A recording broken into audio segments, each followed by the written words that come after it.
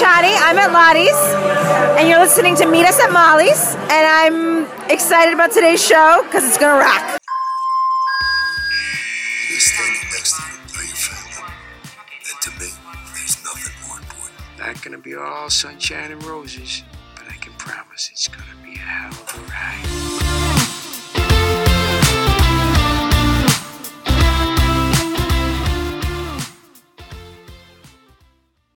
How are you guys?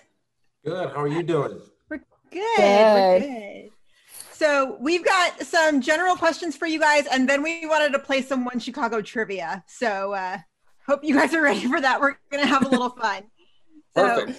Yeah. So first things first, 2020 has been a really weird year. How do you guys feel about how your shows have risen to the challenges of portraying what's going on? I think our medical drama had a unique opportunity, and I think we're balancing COVID and what Chicago Med is, what the fans have come to expect of a Chicago Med episode really well. It's honest, and I think that's all you can ask for. Yeah, I think same for us.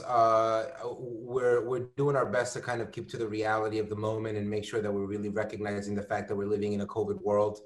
And at the same time, we're really starting to figure out ways to highlight the arguments of social equity and see how we can try and bring that story to the forefront a little bit more. So I do think that this post-pandemic world is very much so reflected in what we're trying to make happen on screen. As for PD, I'd say that we had sort of the toughest job ahead of us. I think we're less focused on the COVID world, which I think is fine. We're more focused on a world where George Floyd exists and presenting all of our characters in the aftermath of that. So I think that we really don't do COVID on our show, and I'm kind of proud of where we're going. I still think we have room to go different places, but if you've watched the first 2 episodes, Leroy's tackling the blue wall of silence and Black Lives Matter. And I think we're having another character come in as well to sort of contrast Leroy's opinions. So I'm excited. We have so much work to do, but we're trying.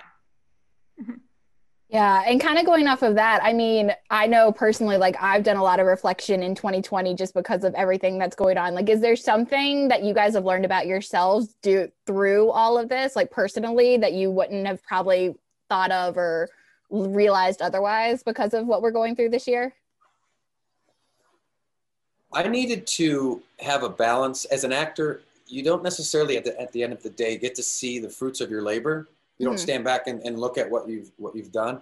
I've done a lot of working with my hands, home improvement stuff, and I did not know how important it was to have that balance of being able to see a project you finish at the end of the day and how satisfying that is. And it's just a different side of the brain altogether. So I had a nice break from the creative side, and I will be continuing that balance in the future. Marina, any? Yeah, there you go. Yeah, for sure. I think for me, it's sort of been along those lines. It's been allowing myself to explore different creative outlets, right? Because we've been away from so much for so long. It's been interesting to focus more on editing and writing and trying to kind of build out a different creative outlet that you can kind of take on at home. And then in general, just, like Marina said, George Floyd exists, and that moment is now a part of our lives forever. And it definitely made me focus on my own brownness, my own privilege, and what I have to do as a brown man in this world with that privilege. So I think, moving forward, it's about trying to figure out how to best utilize what this world has given me in order to share that. For me, we were joking before, one of the things that I do is I love to buy people presents and wrap them, and it's just part of my whole milieu. And I feel in a time now where there is so much unemployment and so much poverty and hunger, it's really hard for me in this period of Christmas to like just go buy something frivolous for someone that like might end up in the trash, you know. And I'm mostly, and I'm not trying to like say look at me, but because I'm have a job and have been employed for 8 years, I'm in the lucky position of mostly giving and donating this Christmas. Like just sort of, it's changed my whole outlook and the way, you know, just seeing the incredible amounts of people who are losing their job right now and aren't going to get it back for some time, and just sort of focusing my economic attention in those areas.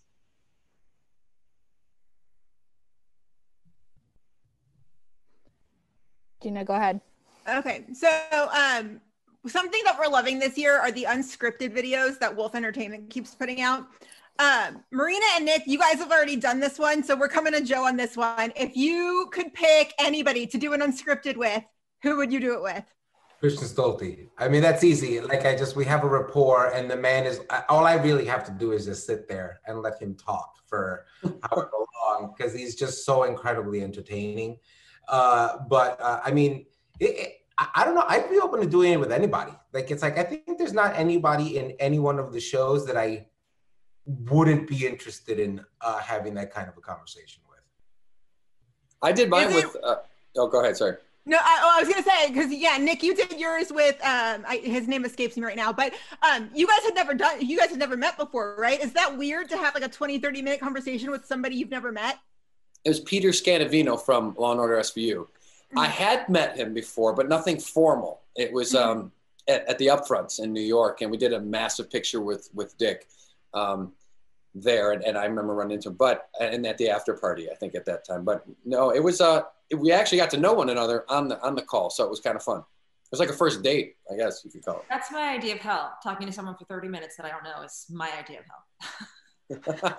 Marina, you're good at it. No. I have like such anxiety and like I just feel like so awkward. Like, oh God, I hated dating. Oh, speaking of, the real question is, Nick, will there be a second date? I think the ball's in Peter's court. Are you gonna text him or are you gonna wait? I don't know. I already have texted no pressure, him, Nick. No pressure. Yeah, no pressure. Honestly, I afterwards, I'm like, hey, next time you're in Chicago or I'm in New York, when we're allowed to hang again, I'd love to grab a beer. He's a good guy. Yeah, it was a good conversation. We had a lot in common, actually. Yeah, it's a good conversation. I know that you guys haven't filmed that much ahead, but I'm curious, is there anything you guys could tease about what your characters are up to in the rest of the seasons, or at least in what you filmed so far? Is there anything you guys can tease? I guess for Burgess and Ruzek, someone is going to come between them in 8:05. And his name is Joe Cruz. Oh, scandal. There's a little bit of a double tease right there. Like, it's like... It's a female. Oh. Ooh. A love... Wait. Are we calling this a love triangle, perhaps? I was going to say... you said a tease. You didn't say the whole thing. Is Burgess questioning her sexuality? Yes, see. Oh. You guys are taking something and running. I'm not saying anything. I just said someone will come between them. For me, I can say that I look forward to spending a lot of time with Herman and Cruz in an elevator. That's all I'm going to say. Certainly, that's a tease. Exactly. We can run with that one if you want. Yeah. I mean, what floor do you guys usually hang out on? Oh, I mean, I'm always on the top floor. Okay, I'm shutting this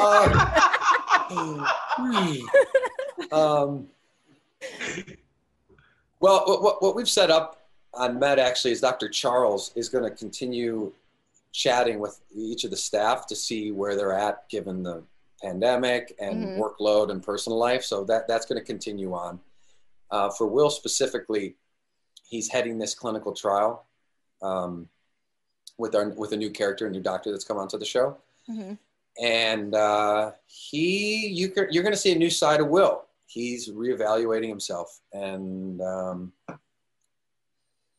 He's going to get into some trouble, I'm sure. Interesting. I wonder if his brother will be involved in any of that trouble. I hope so.